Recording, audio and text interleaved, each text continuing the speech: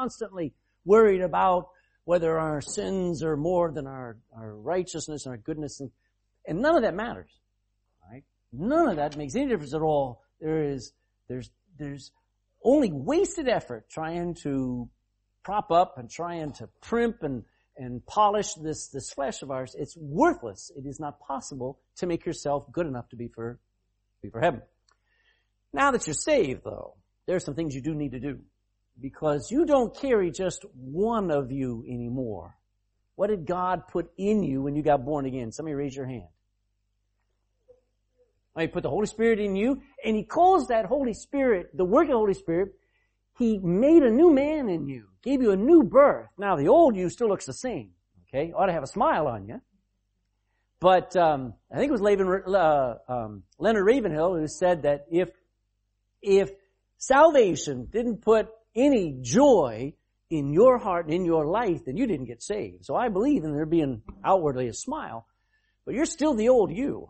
And there is baggage you carry throughout the rest of your Christian life that you need to deal with. And that's called putting off and putting on. And by the way, you'll be doing that till the day you die. Okay? Salvation's, how often do you need to get saved? Somebody raise your hand and tell me. Once, amen. So, but how often do you have to put off the flesh and deal with bad habits? How long will you have to deal with that? Constantly, till death. So, now that you're saved, let's talk about what we ought to be working on. So, Paul, going through the book of Colossians, he's continuing to write his letter here, and I can't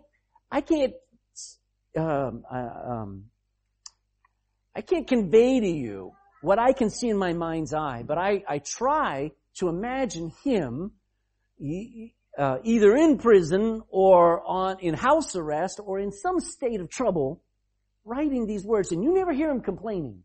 You never hear him saying, oh, by the way, pity me.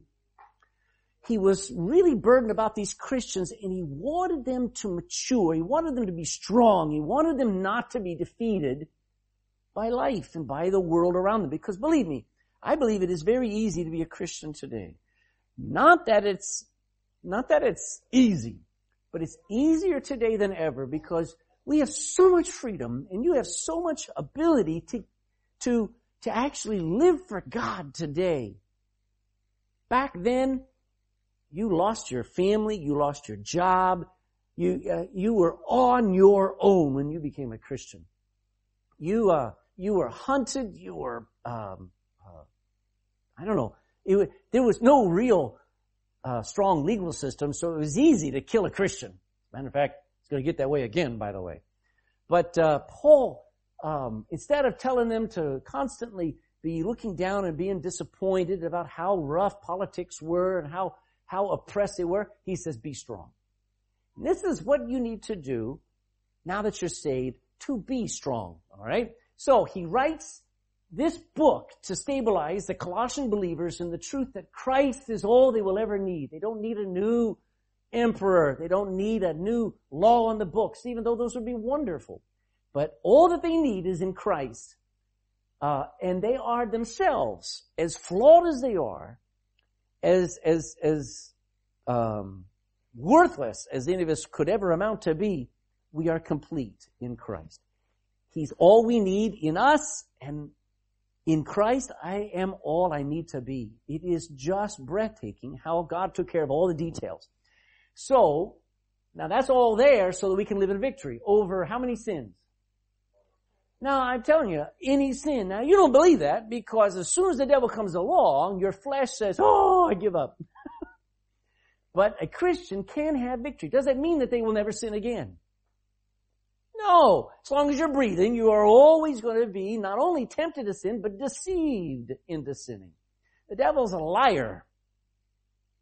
And so don't get this idea, well, if I just resist. No, you're not going to resist enough. You're not going to be good enough. You're not going to be strong enough.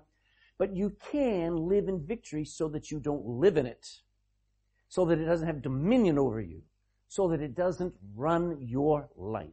So, it's time to start mortifying all the old sins that still reside in you. And that's what he's talking about here in chapter 3. And simply, I'm just going to tell you and remind you what I said, was it last week or 2 weeks ago? That God, you have to believe that God has unplugged every one of the sins that used to beset you. So, let's go to Colossians chapter 3. Let's read 3, verse 5.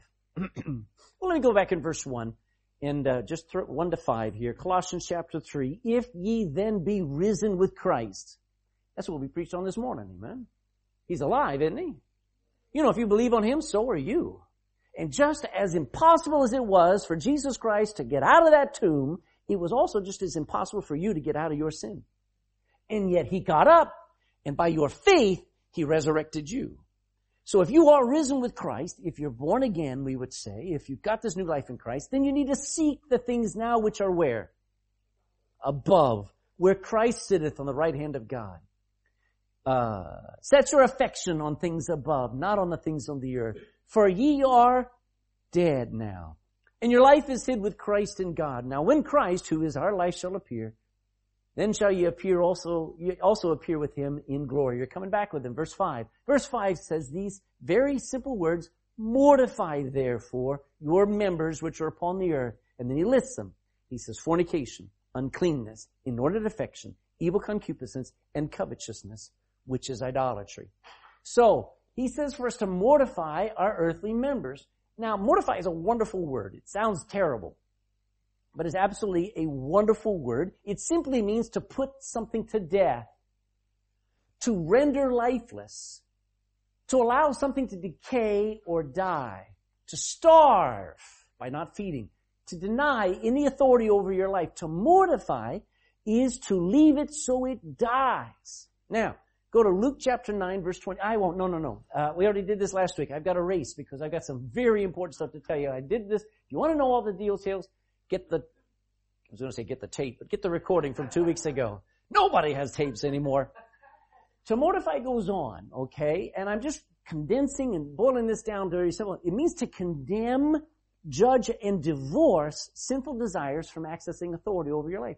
When you mortify a sinful habit, it is you verbally and emphatically condemning it. You already feel condemned. You already know you're doing wrong. But it's when you condemn it as something that has to die and you say, it cannot have authority over my life. Now, when we talk about the word crucify, we know that means to put to death, right? Because that's what crucifixion does. But mortifying is the next step, beyond just putting something to death. It's bigger than that. It means to believe that something is dead. Do you remember that? And now to walk away from it, being now free from it since it is dead. And I gave you the illustration of I didn't have this last time, but of a bear rug. Now, only in America would you walk into a house and see this bear looking at you on the ground there, but he's dead. All right, so can you imagine? If you're looking at that thing in the daytime, would you be afraid of that? Remember? No. And I gave you the illustration. At night, however, if you're going downstairs, you're going to get that last piece of chocolate cake out of the fridge without your wife knowing. And you sneak down the stairs, and you're going to get a glass of milk and that last piece of chocolate cake, and you hop down there, and you look over and you glance, and when you've got that fridge light open there, and it happens to reflect on the eyes of that bear, and for a brief moment, it terrifies you, and you think that it's alive. And the most important thing for you to do at that moment, when it looks alive, is you remember, it's dead. Do you understand what I'm saying? It's dead. It does not have power. Now, if it was alive, it would have terrifying power. But mortify means to believe that it's dead. That's all it means. So, if you ever have the unfortunate prospect of actually visiting a morgue, not actually going there and being put there, but actually visiting, what's inside all of those compartments? Somebody raise your hand and tell me. Dead bodies. So mortuary, a morgue, is a place where you put dead things. And that's what Paul is saying. Take that habit, take that sin that so easily besets you, that so easily pulls you down, that defeats you. Take that and put it where dead things go. Put it in a mortuary in your life where you say, this doesn't belong. It's going there before it's actually buried. It is going to the mortuary. Now, we are told to mortify our members. Now, somebody raise a member of your body. Somebody raise a member. Okay, good, you did it. Some of you got that. That's now if I'm gonna put that thing away, I'm gonna lose it. All right. So Paul makes sure when he describes, he doesn't say cut off your index finger, your ring finger, your thumb, your toes. No, he's not saying to kill those things and to believe they're dead. But he's talking about the members that make up my flesh. Talking about everything about me. Your members are what make up your flesh. That includes your physical muscles, chemicals, bones, fingers, ears, eye, feet, and all other parts. All together, those are your members. Okay? Now, every part of me is a member of my body, but they're not all just physical. Some of them are chemical, some of them are emotional. And all of those things I need to, in my mind, realize they don't have authority over me anymore. Who has authority over my life now? Somebody tell me. Don't tell me my wife. That's right. That's right. Remember the guy who was asked to come to the feast, the wedding feast, and he said, I cannot come for I'm married. He had an authority above him that was not the Lord Jesus Christ. But who has authority over me is not my body anymore. It's the Lord Jesus Christ. And what do I do when my body argues with God? I put off my body. That's what fasting is. Fasting is you deciding I'm going to learn to ignore my body. I'm going to test out this theory of mortifying my flesh. I'm going to keep going. I'm going to keep working. I'm going to keep studying, even though my body's screaming, feed me. You understand what I'm saying? Fasting is a taste of you putting up a fight against the flesh being in charge. Is it easy to fast? Somebody tell me. How many of you find it easy to fast? How many of you find it easy to fast? Right, good, you're all honest. Amen. Well, my wife is. She's reading up all this stuff on fasting. She knows the health benefits of stuff like this. All right. So, in summary, our members are the natural ways that we live and act without really thinking. And I need not to cut off my right hand because it thieves. I don't need to pull out my right eye because it lusts. I got to get deeper. I got to find out what's wrong with me, and I got to yank that out. Does that make sense? So, we talked about just the first thing, but he lists there, and look there in 3:5, he says, mortify therefore your members, and then he mentions, what does he mention? Say it with me. Fornication, uncleanness, inordinate affection, evil concupiscence, and covetousness, which is idolatry. So he's got 5 things here. Very unusual words. Now, I found this. When the Bible uses words that I don't use, I don't need a new Bible. I need to study them. I need to find out, what does evil concupiscence mean? I need to find out what is inordinate affection. It's called study. So, when you come to these words, it will surprise you how kind of big they are. Let me catch up with myself here. Fornication basically is anything outside of, any sex outside of marriage, including adultery, and that includes homosexuality. That's why, listen, there are sexual sins out there that we can't ever even think about mentioning.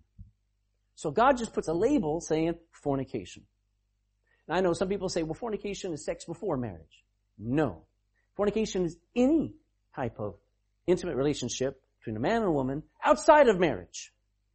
So, he says, already before the floodgates of the internet have poured the filth of pornography into almost every phone, he says, you've got to mortify fornication, which means get rid of and deal with pornography. Deal with homosexuality, incest. And you're going to have to mortify it. That means this. Once you're saved, guess what?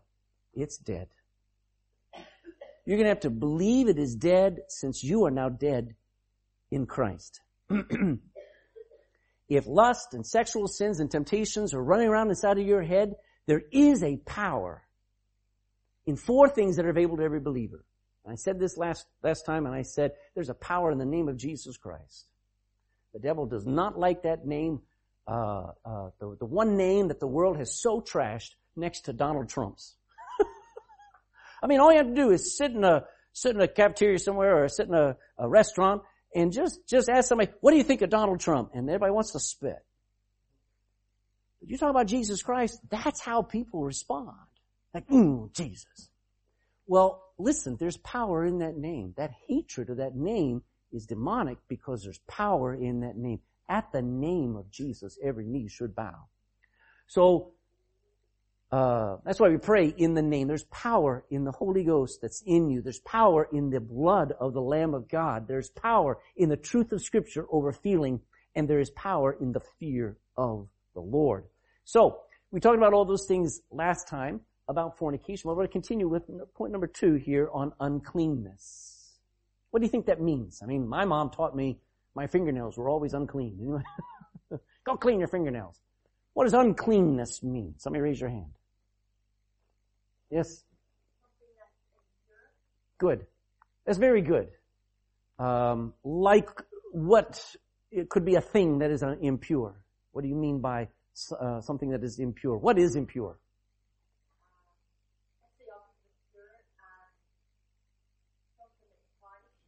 Okay, so is he saying that I need to get rid of unfiltered water? Okay, so there's pure water and impure water. What is he probably dealing with then? Thank you. Very good. So whenever the Bible uses the words unclean, it has 2 meanings. One of them is unhealthy. When a person was diagnosed with leprosy, they had to announce, if ever anybody came near them, they had to cover their mouth in case they coughed, and they had to say, back off, I'm unclean. I'm unhealthy. I'm dangerous. I might infect you. But there's another meaning for the word unclean, and that is, it is impure, like what you're saying there. And let me find my thought here. It is basically anything that is dirty or filthy in our thinking. Used to be, well, I don't like going through a lot of things, but you know, when the Bible deals with this stuff, we have to deal with this stuff. So, pictures that people keep around, acts that people keep doing, desires that people think are okay, and yet are soiling their thinking, they have to be dealt with. That's why children used to be protected so they didn't see stuff on the television. Children used to be protected. They used to have what was called a watershed hour. What was it called? There was a time where stuff wasn't allowed to be shown on television. They didn't allow stuff to be talked about that is so vile now, talked on radio in the afternoons or any time now. They used to worry about defiling children. Now they don't care about anything. Ever since Bill Clinton and his escapades, everything is in the newspaper. I saw that as a watershed moment that they could publish anything in the newspaper and get away with it now because the president had been found out.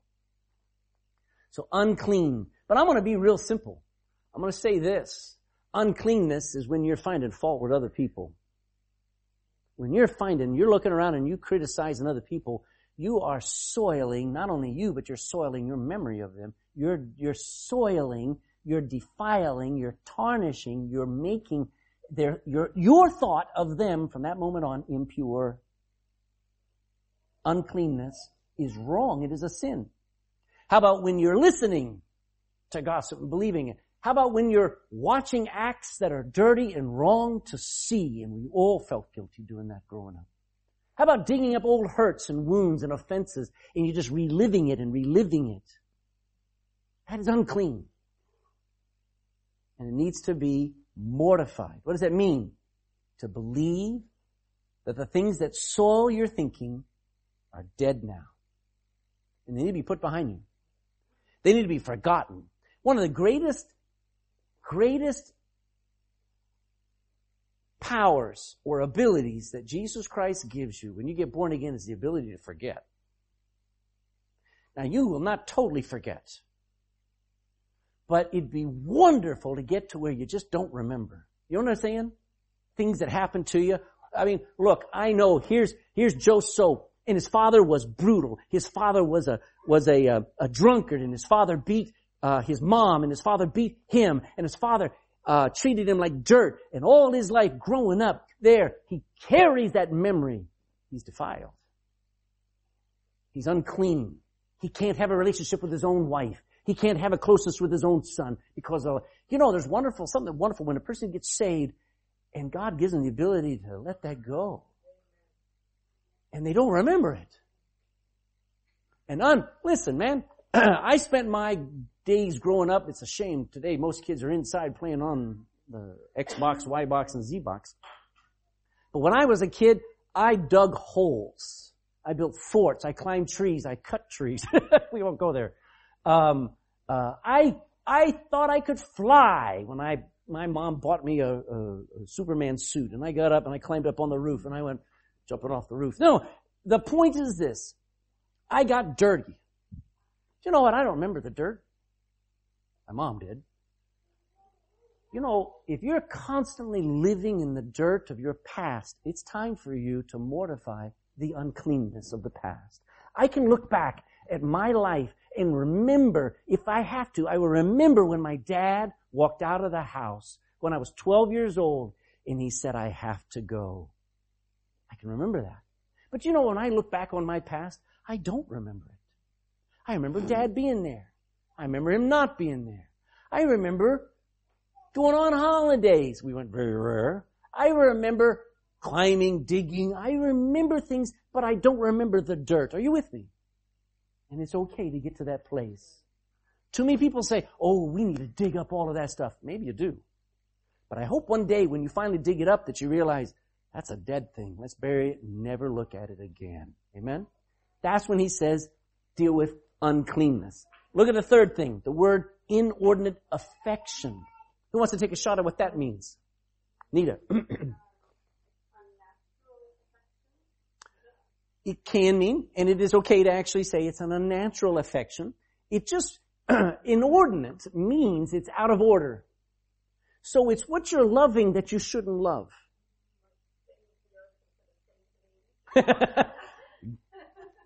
That's spot on.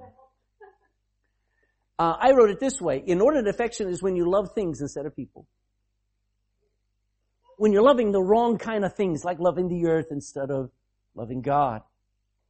So, when you love things like yourself, when you love things like what you possess, or when you love things like money, and you have excessive affection towards it, where you're obsessed with things, that's called an inordinate amount of affection towards things. What's a Christian supposed to do? Somebody tell me, what is a Christian supposed to do according to this verse? Mortify it. Now, that means to believe it is. Wow. Now, some of you say, I don't have this problem. I bet you do. When you have a feeling, and this is so practical that we kind of are so familiar with it, we don't even deal with it. When you have a feeling, I'll give you an example. I think I can think of a good example without hurting anybody. Not physically. But when somebody robs you of the glory, all right? Here comes Dean, and he's getting ready to do his announcements there. And I said, Dean, I found somebody better to do the announcements tonight. And I just got him, Inordinate affection would mean that he has a sense of, wait a minute, but you gave me that job. How dare you take that from me? Listen, it would be wrong for me to do that because we have an agreement that he's supposed to be doing it. My point is this, if I took it away from him, if I hurt him that way, and he got angry at me and stormed out, I'm never going back to that church again. I don't like pastor. I never did. That means he has an inordinate amount of affection for himself. Are you with me? You say, I don't have that problem. I bet you do. Because when somebody hurts you, or when somebody goes after something that is important to you, and they crush it, wow, you'll fight like a cat or a dog over food. Inordinate affection is, we don't know that we have an inordinate affection until God tries to take it away from us. We're saying, oh Lord, wait a minute, my job is good. My career is good. My car is good. My health is good. And you're taking it from me. Well, when you have an inordinate affection, it means you're loving that more than the will of God. Are you with me? Right? It's very hard. These things are fundamental sins. They all deal with the heart. Paul says you're going to have to mortify. You're going to have to believe that they are dead. Now, evil concupiscence. Who wants to take that shot? Yep. Inordinate affection is pride. Inordinate affection is where, but it's not just pride. I'll summarize it in a moment, but it is the love of the wrong things, which includes yourself. That's pride. Go ahead. Yes. Evil concupiscence is a big word that boils down to our modern word of lust. And that is the love for somebody that doesn't belong to you. Yes, sir. It probably is. I like the word uncontrollable there, is because when you mess with these things, they're like fire. And when you mess with any of these sins, fornication, you tell me, how can a man take fire in his bosom and he not be burned? Amen? You start messing with any one of these things and it gets out of control too quick. You can't play with any of this sins. So I would say uncontrollable is an excellent word to throw into there and understand this is something that you have to have an external power. It's called the Holy Spirit to help you put them out. Because you can't let a fire burn in your house if it's not in the fireplace, because it will slowly burn. You can't have fornication on your TV. You can't have uncleanness in your thoughts or in your talk. You can't have an inordinate affection in your marriage. Amen? You can't sit there and be in love with two women. Evil concupiscence is love. What was that word that you used? It is love. Well, let me just put, I don't like the word love in there. It's used, the word lust. It's lust, passion, desire, that is destructive was the other word that I was looking for. It's for sexual pleasure. By the way, that's not just a man thing today. I mean, folks, the lines have been blurred. Evil concupiscence is just basically lust. Boils down to living for pleasure that you're seeking for yourself. There's no love in that. In any guy-girl relationship built down at the pub, built on lust, is destined for doom. Evil concupiscence. What do you do with it? What do you do with it? Gonna have to, listen, I cannot crucify it. Christ crucified it on the cross, but I can mortify it, which means what? I can believe it's dead. At least I can do that. Amen? That's where we sit and we forget. We're going, God, why is this still plaguing me? Why do I still get attracted? Why do I still struggle with loving the wrong things? Why am I still a mess? You know why? Because you don't believe that stuff's dead. Now, let's go to the last one. And this is the most modern sin. And he uses the word covetousness and he says, which is what? Idolatry. Go to Hebrews chapter 13. Real quick, Hebrews 13 verse 4 and 5. See the context of Hebrews 13 here.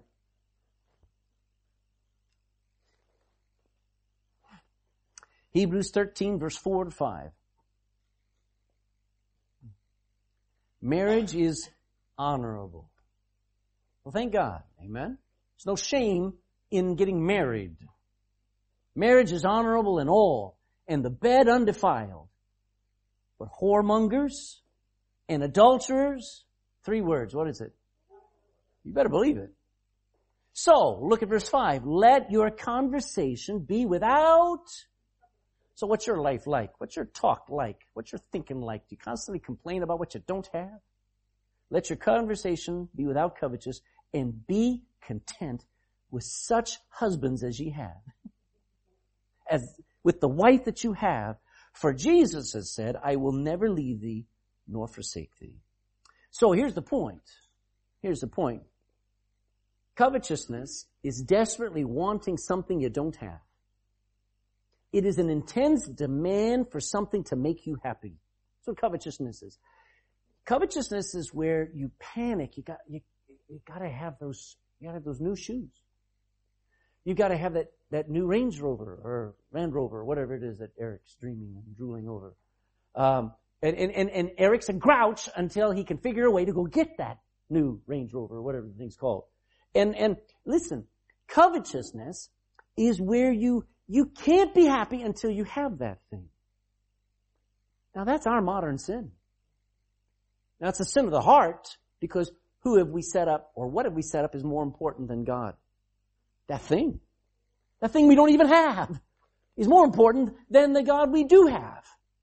And so when you're so focused on that thing, God's saying, He's like squeezed out of our life and He's saying, boy, you got an idol in there. And God says, I hate idols. Are you content with your husband? You know, when you're friendly and a blessing to anyone more than you are to your husband, you better be careful because your husband's going to look at you and go, who am I? You content with your wife? I mean, we have these ways of looking at everybody else and everybody else on Facebook and everybody else is happy and you've got nothing. You ought to burn Facebook if you can't be happy. Because if you're constantly comparing yourself among yourselves and looking at so-and-so, she has such a nice husband. Oh, he's so kind. Oh, I'm telling you, I wish I had one like that. That's evil. It's pure evil. Are you content with your face? You look at that and go, I wish I had a better nose. I wish I had higher eyebrows. I wish my ears weren't so big. I used to pray. I used to sit in front of the mirror going, why do I look like Dumbo?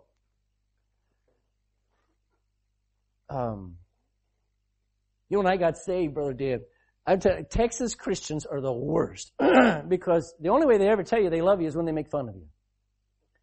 And when I got saved, I'm going to church, everybody called me Skinny Craig.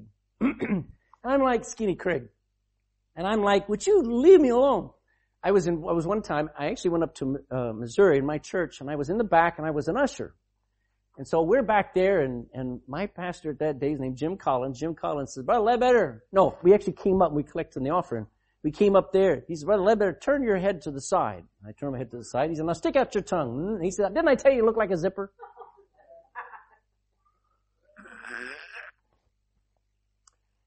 You know, I hated how skinny I was. Now my wife's fixed that. Okay, good food.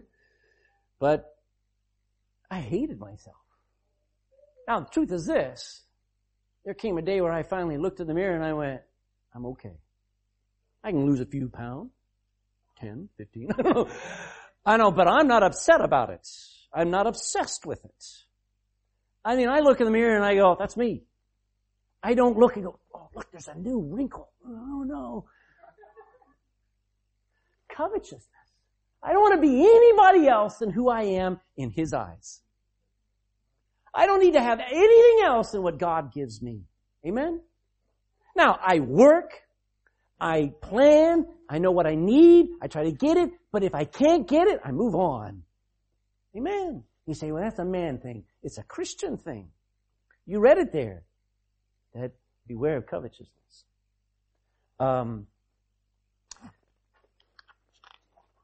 you content with your abilities? Or do you complain because you don't have some talent? We're commanded to be content. So whenever there is a frustration, well, I'm just not smart. Well, I don't even have a car. I think of Rodell. Rodell every single day gets up, reads his Bible, gets out the door before 6 a.m. and walks down to the piggery, to the meat factory down there by the office. And he gets down there, what time do you have to be down there? 5:30 or something? Okay. As late as 7 o'clock. Think of that. And he walks. Next time you get in your car going, oh, I have to drive a 2014. Covetousness. Covetousness. You got to mortify that. Next time you just start comparing yourself, I see, oh, there's another 181. Oh, there's another 181. Don't look at it. Don't look at it. Mortify it. I don't need that, do you? I don't need a thing. You know what? If God took everything away from me, I'll still be okay. Job taught us that, didn't he? Blessed be the name of the Lord. Now, all these things are sins of the heart. They are internal sins. Sins that probably nobody else may know the extent of. But let me go through this thing. Simple meanings. Fornication means all sex outside of marriage. Uncleanness is unclean thoughts and desires. Inordinate affection is loving things instead of people and instead of God. Evil concupiscence is lust. Covetousness is an intense demand for something to make you happy. Now that's the summary of it all. I know you would probably say with me that we wish we had none of that in us. But they're there. But I can determine whether they have control or not, and I can determine whether I believe they're alive or not, just like if I saw the eyes of a dead bear rug on the floor, and I determined, oh, my heart stopped, but he's not going to attack me. He's dead. He's dead. And my life is hid with Christ. So, there are priority things you must defeat, Paul says. Before we go any further, let me say this. I don't want to forget it. You may want to defeat depression in your life. You may want to defeat the anger that wells up. You may want to defeat discouragement, but that's not where you start. You're going to have to conquer these and mortify them and believe them to have been crucified at the cross. Did you know fornication will keep you enslaved to your flesh? Uncleanness will keep you enslaved to the way you think. Inordinate affection will make you to where you're enslaved to what you have. Evil concupiscence will make you enslaved to your lusts, and covetousness will keep you enslaved to what you lack. That's not the way a Christian lives, is it? And a Christian has to look at their life and go, that's not me anymore. Amen? If you're here or here or here or here or all of those together, it doesn't matter, then you're not free. And what does the Bible say? If any man be in Christ, he is a new creature. John chapter 8 says, whom therefore the Son shall make free is free indeed. I might have to believe that. I am free from the enslavement. Am I free from the temptation? Yes or no? No, I'm not free from the temptation. But I am free from the enslavement. Does that make sense? And the way I keep it from enslaving me is when something comes up from the past or from life or from friends or from the devil himself, I say, you're dead. And I got to get used to that. I got to get used to reminding myself and sometimes reminding the devil. You know, I read in the Bible, David loved reminding God. Did you ever notice that? Lord, remember the covenant you made with your people. He would remind God as if God needed to be reminded. But I think more than that, he was reminding himself of, God, I'm remembering the covenant you made, and I'm trusting you're going to keep your side, so on and so forth. Okay, so, I want to say this.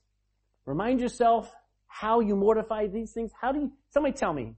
I keep going over and over, but I want to make sure you understand. How do you mortify lust when you're struggling with wandering eyes? How do you mortify that? Come on, number one, you ought to instantly remember what we said. You believe it is dead. That's the most, if you start to believe it is dead, it has no power. Just like that rug, it cannot hurt you if you don't believe it. Fear is very powerful, isn't it? And your fear of sin is still the grip of the devil.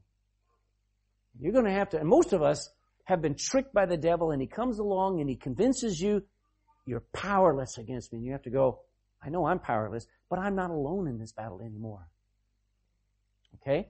So you remind yourself. Then I just say this. You need to have a good burial service. What does that mean?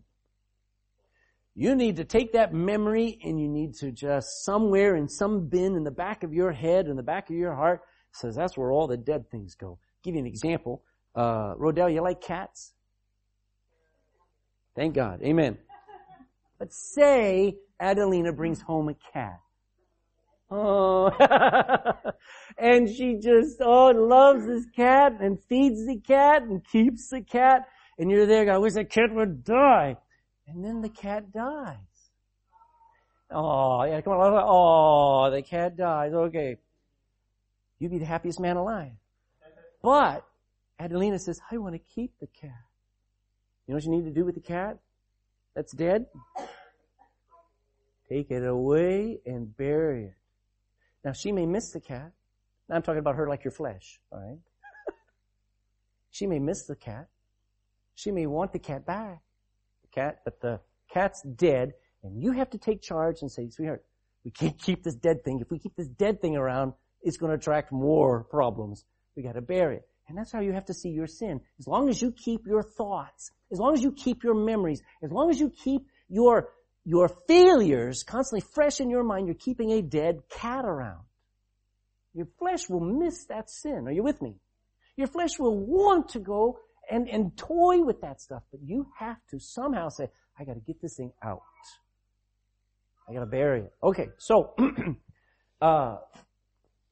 we have good motivation for doing these things. You know what the good motivation is? The next verse 6. All of those things make God very angry in the life of a Christian. Chapter 3 and verse 6. He says, for which things sake the wrath of God cometh on the children of disobedience. You know, if anything ought to motivate you so that you deal with sin in your life after you're saved, it ought to be that you know God deals with sin. What did it say in Hebrews 13:5? It says, marriage is honorable and all, and the bed undefiled, but whoremongers and adulterers, God will judge. And that ought to strike an eye. You know, the holiness of God is a good truth. It's a good thing to be reminded of. So, no Christian ever gets away with playing with those sins. You try and mess around as a Christian with fornication or unclean thoughts or loving things. And I see them. The most unhappy people are the people who are living for this world and they're saved. It just doesn't work. No Christian ever gets away with playing with any of those sins. Yes, we lived in those sins as unsaved Gentiles, but it ought to be said, not anymore. What is 1 Corinthians chapter 6, one of the most blessed words in the entire New Testament? It is, but such were some of you. You used to be dominated by those sins up there, but not anymore. You're washed, you're sanctified, you're justified. Okay, so the Christian doesn't go back to the pub. Amen. The Christian doesn't toy with sin, doesn't play with anything like that. A sign that you're saved is the fact that you don't live in those sins anymore. Not that you don't sin, but that you don't play with those sins. And you don't think that you... And one of the best kind of churches and the best kind of people to be around are the ones who are real and can share experience. And you say, you know what, after I got saved, I kept drinking. And I tell you what, it destroyed my mind, it destroyed my life, and God had to deal with me, and God had to convince me and convict me that it was such a wicked sin for me to carry on with that thing. And they give you their testimony, and the other Christians go, wow, and they learn from it. A lot of churches never, ever talk about sin anymore. You ever notice that? And when you have a church full of people who are saying, all right, they got the victory, I want the victory. We don't have a church, I pray you never ever see us ever have an attitude of, we don't have a struggle. No, but we have a victory. There's a difference in the way that we see sin, and that is, we've got to have a victory over it. And a sign that you're saved is the fact that you don't live in those sins anymore. Not that you never get tempted, but that, man, it just doesn't define you anymore. You're gonna fall. You're gonna mess up. And you may even fall into the same sins of the past, but it will be a fall, not a defeat. Amen. So we need to do 5 things with every sin that creeps back in our life, and I'm finished. This is where I wanted to get. Okay? Number 1. We need to examine and judge ourselves before God has to do it. Go to 1 Corinthians chapter 11. 1 Corinthians chapter 11. Verse 30.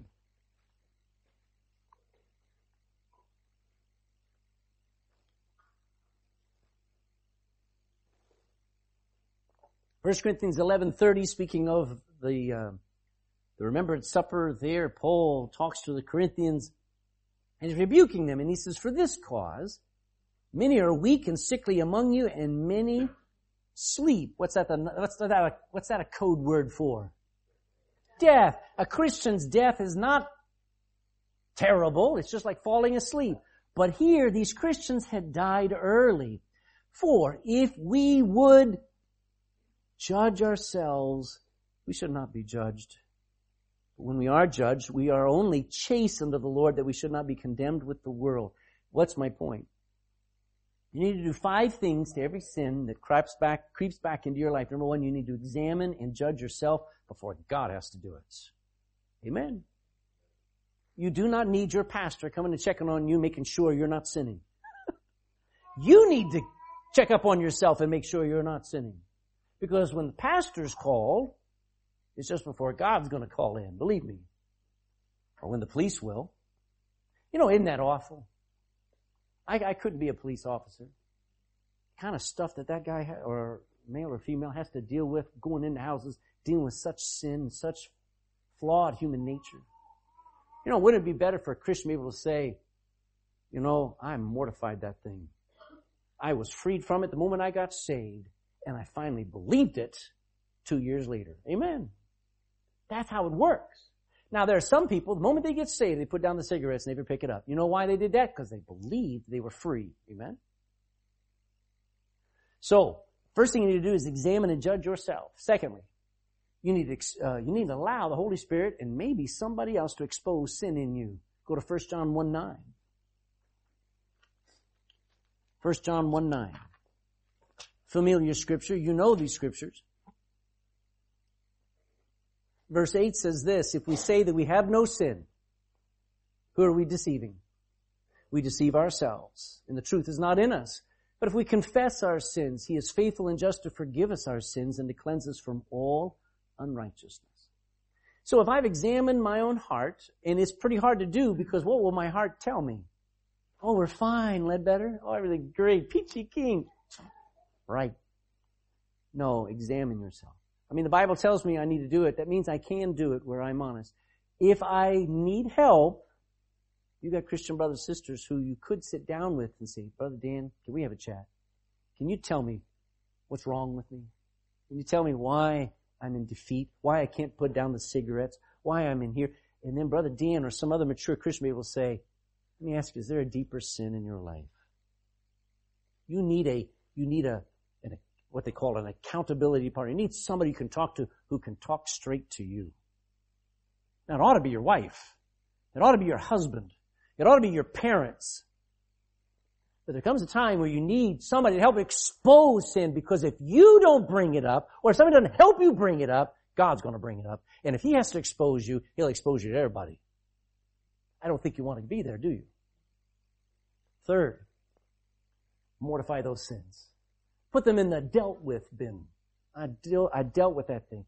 I tell you, there's nothing more thrilling about being a Christian as having victory over sin. I don't want to be rich.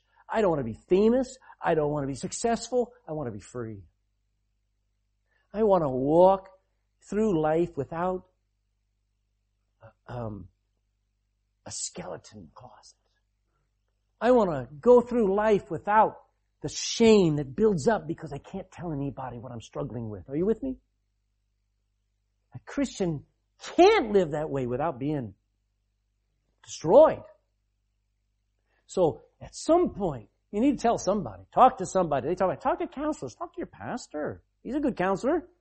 He may just look at you and go, I have no idea what to do, but let's pray. But get it to the place where you say, I believe it is dead now. I believe my addiction. I believe my bad habit. I believe my lust is dead. Fourthly, divorce yourself from. Look back there in Colossians 3. We were there. Colossians 3, verse 8. Ephesians uses the word put away from you. That put away is the word for divorce. But here in Colossians 3, verse 8, it says, put off. Verse 8 says, but now ye also, you need to put off all these. So, to put off, you have an old fling, an old girlfriend, and that girlfriend comes up in your life later on. You're married 3 years, 5 years, 10 years, or whatever, and that girlfriend calls you. What do? You don't answer. Amen? You put her off. If she shows up at your door, you say, I don't want to see you. And there is just something. What do I say, Brother Dan? Except we have to hate sin enough that we're willing to say, I don't want you in my life anymore. That's what divorce is. That's a terrible way to compare it. But to put off is to actually put distance between you when you used to be so close. Are you with me? And you're going to have to put some distance between you so you can move on. Fifthly, you got to replace them with better loves. Too many people have tried to stop sinning and they fail because they never replaced specific sins with things that are better. You know, I think of a lot of things. If you've got struggle, I'll just list some of these things. You need to replace all the things that are going to destroy you with some things that are going to build you, like getting married. Like clean, wholesome thoughts and a clear conscience. If you got stuff going on inside your head that just is filthy and wrong, put some good thoughts in there. I mean, the Bible's full of good thoughts. Meditate and memorize on the Bible. Think about good things. Don't read the news. We were making fun of Elizabeth Bartlett back there, and we were talking about, what was it that I said that was in the news or something, and you went, really? I said, yeah, and JFK died, and he was shot, and so we just went back and she hadn't watched the news in a long time. She's a happy woman. If there's a lot of stuff going on inside and you're struggling with, turn off the news and put some good stuff in there. Think about those things. Decide to enjoy right loves and affections. Maybe you do need a cat or a dog to enjoy. If there's just grouchiness in the home, get something that you just find yourself being able to find loving. Now, if you got a wife, don't get a cat to replace the wife. Keep the wife. Enjoy some right loves, like loving soul winning. Love people, man. I mean, it ought to be the greatest testimony of this church that when some visitor comes to this church, they just sense that everybody loves one another. Amen. You have to choose that. It doesn't happen naturally. Fill your heart and mind with selfish love toward others. You know what lust is? Love of me and my pleasure and what I want. You know what kind of love a Christian has? Charity. I don't care if I get anything. I just want to be a blessing. Replace all of those sins with things that are better. And then just decide to be absolutely content. You ever just sat somewhere and just gone, it's better than I deserve. Thank you. If I got nothing else, I got more than I should have. Amen. Doesn't matter where you're at, you ought to be able to say, thank you. So examine and judge yourself. Look in there. If you can't see anything wrong, ask your wife. Is there anything wrong? Am I doing okay? She says, no, you're not. Let's go over the list.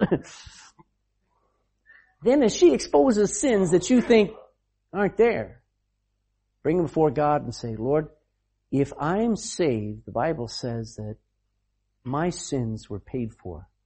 They're crucified. We already read that in Colossians. They're crucified. Therefore, I can't crucify them again, but I can mortify them. I can believe they're dead. And then when they show up, I ignore them. And I say, you're dead. No, you're dead. You're dead. Double dead. Dead. And I got to make sure that I replace them with something better.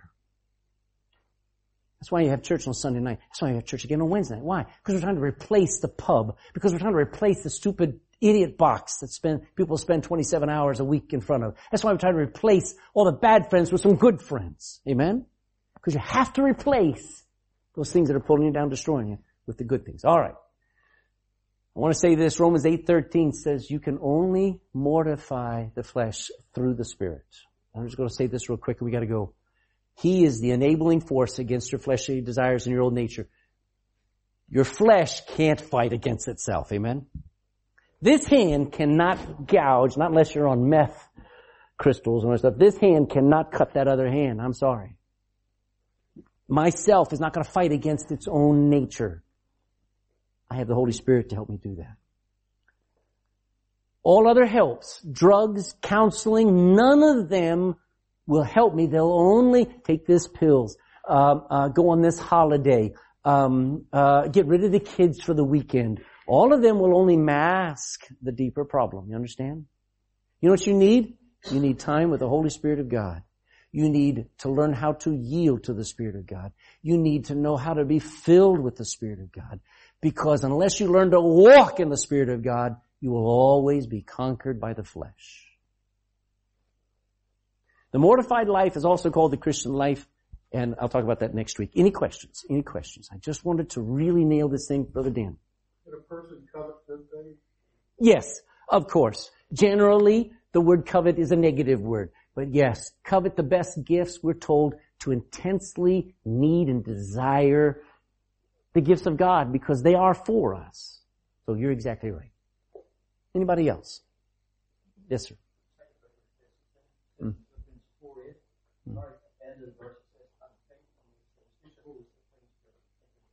Amen.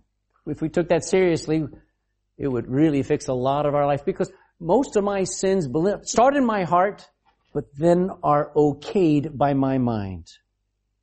And when I've got my heart feeling one way or wanting something and my mind saying, no, that thing's wrong, then I'm in control and I yield to the Holy Spirit to tell me what is right or wrong. And then I say, I better quickly get to church, or I better quickly open my Bible, or I better quickly get on the side of my bed, or I better quickly turn off this TV. And the mind makes a decision to mortify that thing and replace it with something that's good. Excellent. Anybody else? This is probably one of the 10 top most fundamental messages any Christian should learn, and that is how to mortify the flesh. Somebody tell me, before we finish, what does mortify mean? In simple terms, it means believing a sin is dead in us. Now that sounds easy. It's not. I give you a lot of thoughts over the last 2 weeks. But if you're a Bible believer, you're going to have to take it seriously and go, all right. You know, all I had to do was believe in the death, burial, resurrection, and it changed my destiny. And if He saved me from sin, that's what His name means, for He shall save His people from their sin. Well, if He saved me from my sin, why don't I believe it? Why don't I believe it? It's like a kid who's been adopted into a family, used to live on the street, used to have to fight over bread and trying to get food and trying to find a place to sleep at night. And now he's been adopted into a wealthy family. He's given his own bed and his own pillow, sat down with food in front of him. And that kid is still piling all the food into his pockets. And he's still worried about where he's going to sleep. And the parents say, you can believe that this is your home now. You don't have to fight anymore. You don't have to struggle anymore. You don't have to worry whether anybody's going to hurt you anymore because we love you. You just need to believe it. And that orphan boy grows up when he finally believes, I'm home. And that's what a Christian can do. Father, we bow before you, thanking you for great truth tonight about dealing with sin in our lives. And we haven't even dealt with the real things that we struggle with, like anger and like wrath and like the depression and discouragement and just the other sins that really plague us, and thievery even. We haven't even dealt with how we're going to put those things off. That's because we've never looked in our own hearts and saying, what is my heart being allowed to still love? If my affection is supposed to be on things above, and it's not. Instead, it's on things, and it's on pleasure, and it's on self. I'm never going to get victory over anger, wrath, and frustration. I'm never going to get victory over any of the sins that everybody sees until I get rid of the sins that are hidden and invisible. So Lord, right now, help us take a moment and say, Lord, help me be honest.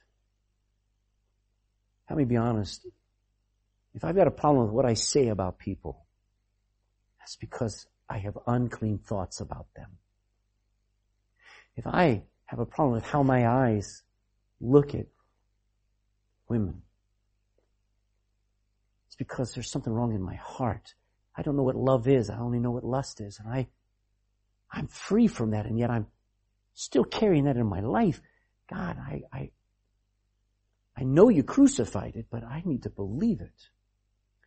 Help me, and every Christian in this room, take deep examination of the real root behind our sins. And that's what you've taught us tonight from your word, so that we can truly walk in the newness of life, instead of in the oldness of that old life that was just so weighed down with guilt and shame and sin and defeat. So Lord, I pray people never forget this message. They be able to, battle by battle, be able to say, I'm going to mortify that thing. If it's the last thing I do, I'm going to put it behind me. I'm going to know and believe it's dead, because Jesus crucified it, and he did a good job of it. In Jesus' name, amen.